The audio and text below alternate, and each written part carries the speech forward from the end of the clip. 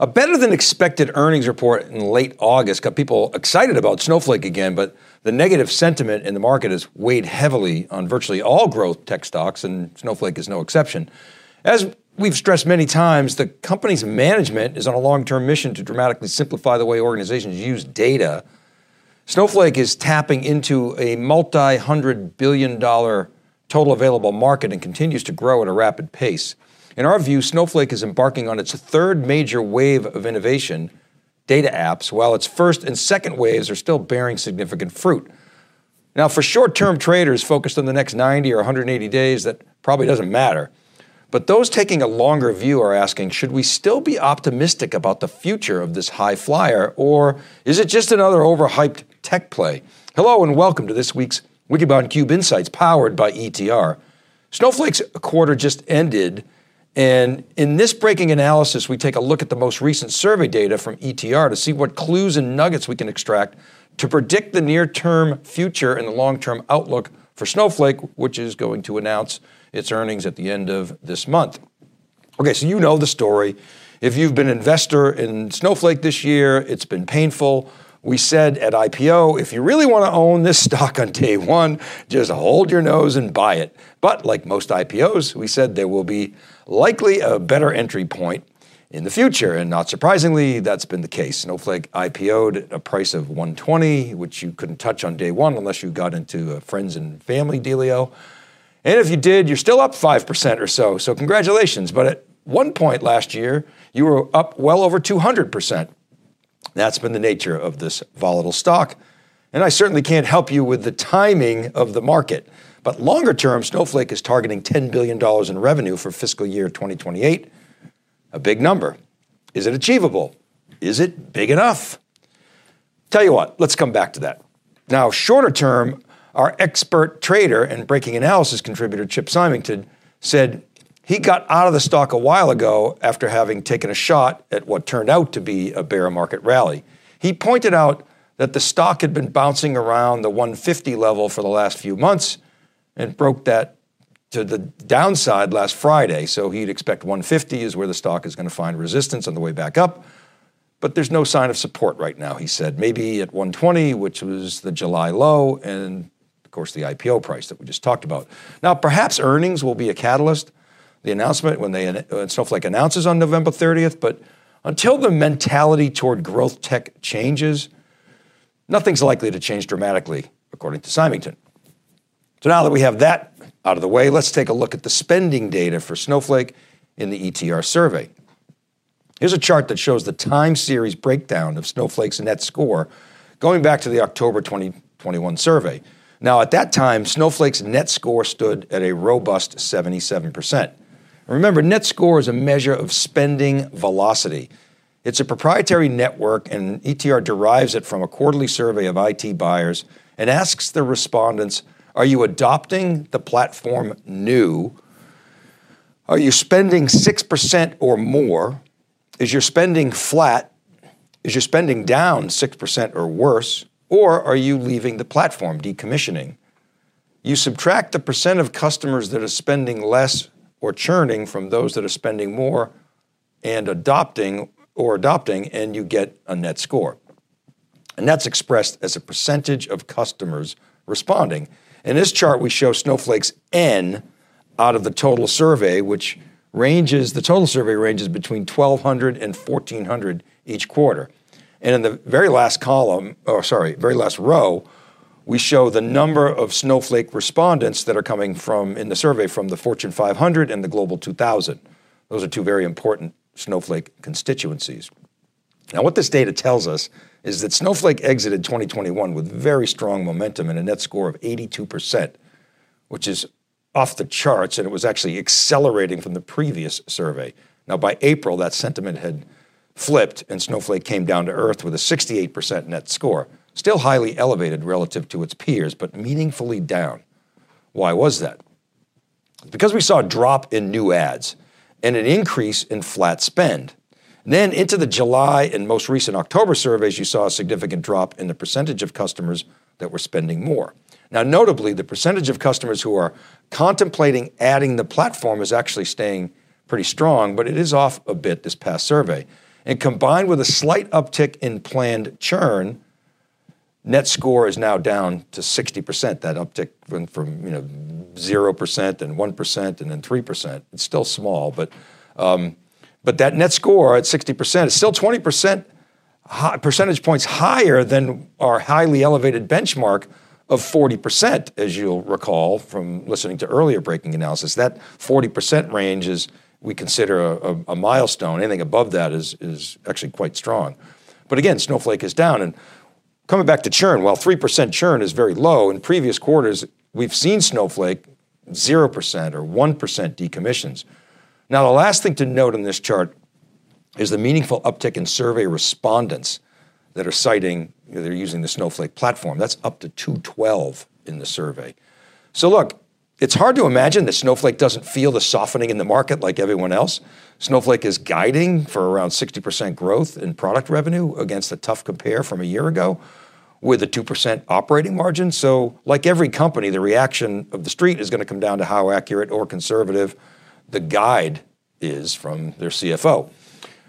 Now, earlier this year, Snowflake acquired a company called Streamlit for around $800 million. Streamlit is an open source Python library, and it makes it easier to build data apps with machine learning. Obviously a huge trend. And like Snowflake, generally its focus is on simplifying the complex. In this case, making data science easier to integrate into data apps that business people can use. So we were excited this summer in the July ETR survey to see that they added some nice data and pickup on Streamlit, which we're showing here in comparison to Snowflake's core business on the left-hand side. That's the data warehousing, the Streamlit pieces on the right-hand side. And we show again net score over time from the previous survey for Snowflake's core database and data warehouse offering, again on the left as compared to Streamlit on the right. Snowflake's core product had 194 responses in the October 22 survey. Streamlit had an N of 73, which is up from 52 in the July survey. So significant uptick of people responding that they're doing business in adopting Streamlit. That was pretty impressive to us. And it's hard to see, but the net scores stayed pretty constant for Streamlit at 51%. It was 52%, I think, in the previous quarter. Well over that magic 40% mark. But when you blend it with Snowflake, it does sort of bring things down a little bit. Now, there are two key points here. One is that the acquisition seems to have gained exposure right out of the gate, as evidenced by the large number of responses. And two, the spending momentum. Again, while it's lower than Snowflake overall, and when you blend it with Snowflake, it does pull it down, it's very healthy and steady.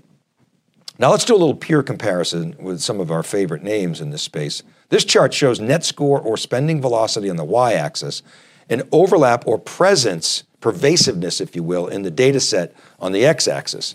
That red dotted line, again, is that 40% highly elevated net score that we like to talk about. And that table inserted informs us as to how the companies are plotted, where the dots set up, the net score, the ends. And we're comparing a number of database players, although just a caution, Oracle includes all of Oracle, including its apps. But we just put it in there for reference because it is the leader in database. Right off the bat, Snowflake jumps out with a net score of 64%. The 60% from the earlier chart, again, included Streamlit. So you can see its core database, data warehouse business actually is higher than the total company average that we showed you before because Streamlit is blended in. So when you separate it out, Streamlit is right on top of Databricks. Isn't that ironic? Only Snowflake and Databricks in this selection of names are above the 40% level. You see Mongo and Couchbase, they're solid, and Teradata Cloud actually showing pretty well compared to some of the earlier survey results. Now, let's isolate on the database, data platform sector and see how that shapes up. And for this analysis, same XY dimensions, we've added the big giants, AWS and Microsoft and Google. And notice that those three plus Snowflake are just at or above the 40% line. Snowflake continues to lead by a significant margin in spending momentum, and it keeps creeping to the right. That's that N that we talked about earlier. Now, here's an interesting tidbit. Snowflake is often asked, and I've asked them myself many times, how are you faring relative to AWS, Microsoft, and Google, these big whales with Redshift and Synapse and BigQuery? And Snowflake has been telling folks that 80% of its business comes from AWS. And when Microsoft heard that, they said, whoa, wait a minute, Snowflake, let's partner up, because Microsoft is smart and they understand that the market is enormous, and if they could do better with Snowflake, one, they may steal some business from AWS, and two, even if Snowflake is winning against some of the Microsoft database products, if it wins on Azure, Microsoft is going to sell more compute and more storage, more AI tools, more other stuff to these customers. Now, AWS is really aggressive from a partnering standpoint with Snowflake. You know, they're openly negotiating, well, not openly, but they're negotiating better prices. They're realizing that when it comes to data, the cheaper that you make the offering, the more people are going to consume. And scale economies and operating leverage are really powerful things at volume that kick in. Now, Microsoft, they're coming along. They obviously get it, but Google is seemingly resistant to that type of go-to-market partnership. Rather than lean into Snowflake as a great partner, Google's field force is kind of fighting fashion. Google itself at Cloud Next heavily messaged what they called the Open Data Cloud, which is a direct ripoff of Snowflake. So what can we say about Google? They continue to be, kind of behind the curve when it comes to go-to-market. Now, just a brief aside on the competitive posture. I've seen Frank Slootman, CEO of Snowflake, in action with his prior companies and how he depositions the competition. At Data Domain, he eviscerated a company called Avamar with their, what he called their expensive and slow post-process architecture. I think he actually called it garbage, if I recall, at one conference I heard him speak at. And I saw him destroy BMC when he was at ServiceNow, kind of positioning them as the equivalent of the Department of Motor Vehicles. And so it's interesting to hear how Snowflake openly talks about the data platforms of AWS, Microsoft, Google, and Databricks. I'll give you this sort of short bumper sticker. Redshift is just an on-prem database that AWS morphed to the cloud, which, by the way, is kind of true. They actually did a brilliant job of it, but it's basically a fact. Microsoft, they sell a collection of legacy databases, which also kind of morphed to run in the cloud. And even BigQuery, which is considered cloud native by many, if not most, is being positioned by Snowflake as originally an on-prem database to support Google's ad business. Maybe. And Databricks is for those people smart enough to get into Berkeley and love complexity. Now, Snowflake doesn't, they don't mention Berkeley as far as I know. That's my addition. But you get the point. And the interesting thing about Databricks and Snowflake is a while ago in theCUBE, I said that there was a new workload type emerging around data where you have AWS Cloud, Snowflake, obviously for the cloud database, and Databricks data for the data science and the ML. You bring those things together and there's this new workload emerging that's going to be very powerful in the future. And it's interesting to see now the aspirations of all three of these platforms are colliding. That's quite a dynamic, especially when you see both Snowflake and Databricks putting venture money and getting their hooks into the loyalties of the same companies like DBT Labs and Calibra. Anyway, Snowflake's posture is that we are the pioneer in cloud-native data warehouse, data sharing, and now data apps. And our platform is designed for business people that want simplicity.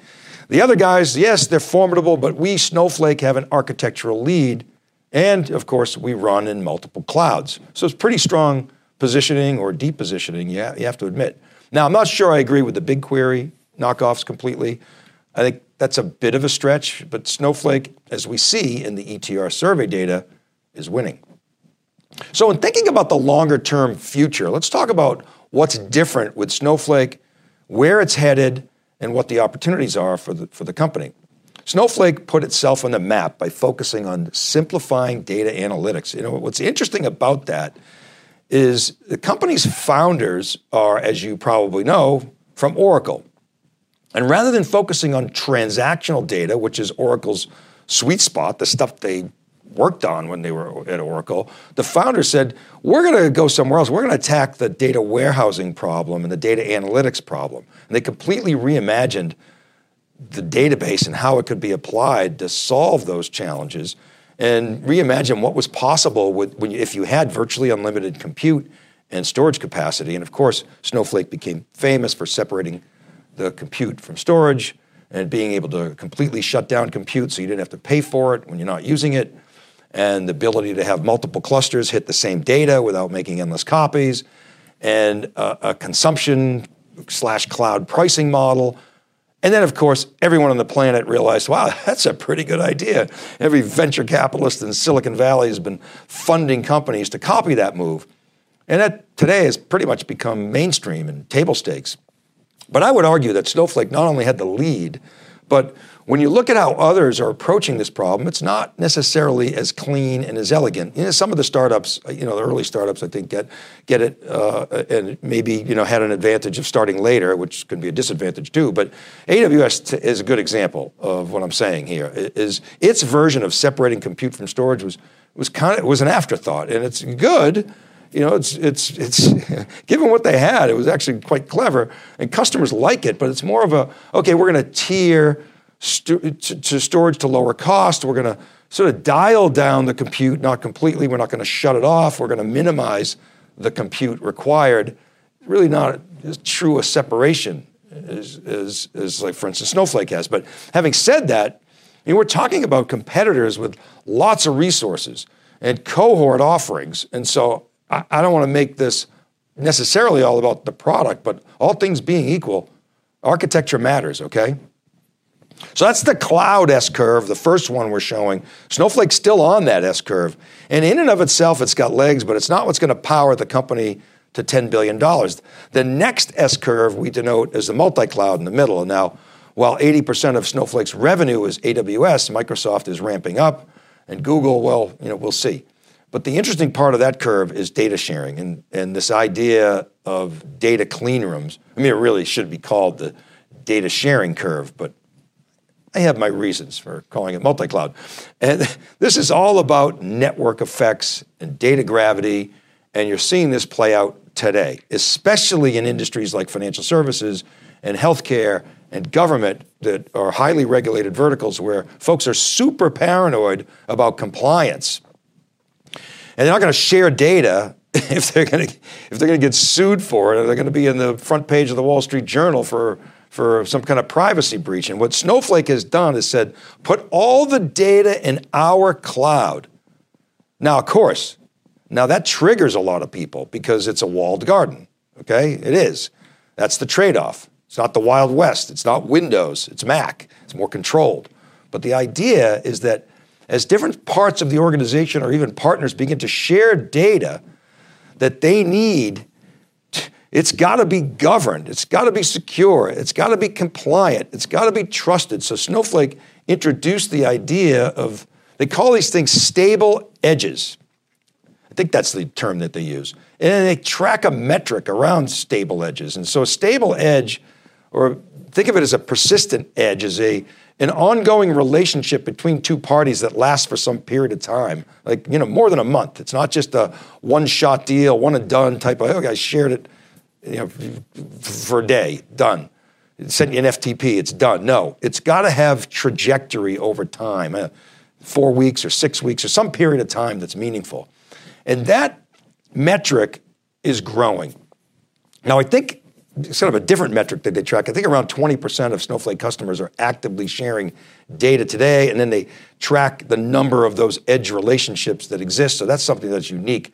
Because again, most data sharing is all about making copies of data. That's great for storage companies. It's bad for auditors, and it's bad for compliance officers.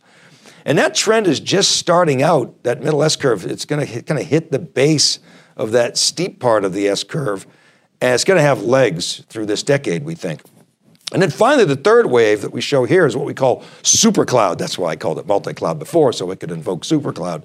The idea that you've built a PaaS layer that is purpose-built for a specific objective. And in this case, it's building data apps that are cloud-native, shareable, and governed.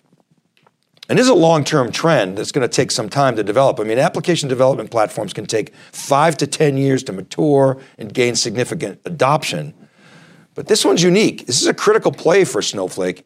If it's going to compete with the big cloud players, it has to have an app development framework like Snowpark. It has to accommodate new data types like transactional data. That's why it announced this thing called Unistore last June at Snowflake Summit. And the pattern that's forming here is Snowflake is building layer upon layer with its architecture at the core. It's not currently anyway, it's not going out and saying, all right, we're going to buy a company that's got another $1 billion in revenue, and that's how we're going to get to 10 billion. So it's not buying its way into new markets through revenue. It's actually buying smaller companies that can complement Snowflake and that it can turn into revenue for growth that fit into the data cloud. Now, as to the $10 billion by fiscal year 28, is that achievable? That's the question. Yeah, I think so. With the momentum, resources, go-to-market, product, and management prowess that Snowflake has, yes, it's definitely achievable. And one could argue that $10 billion is too conservative.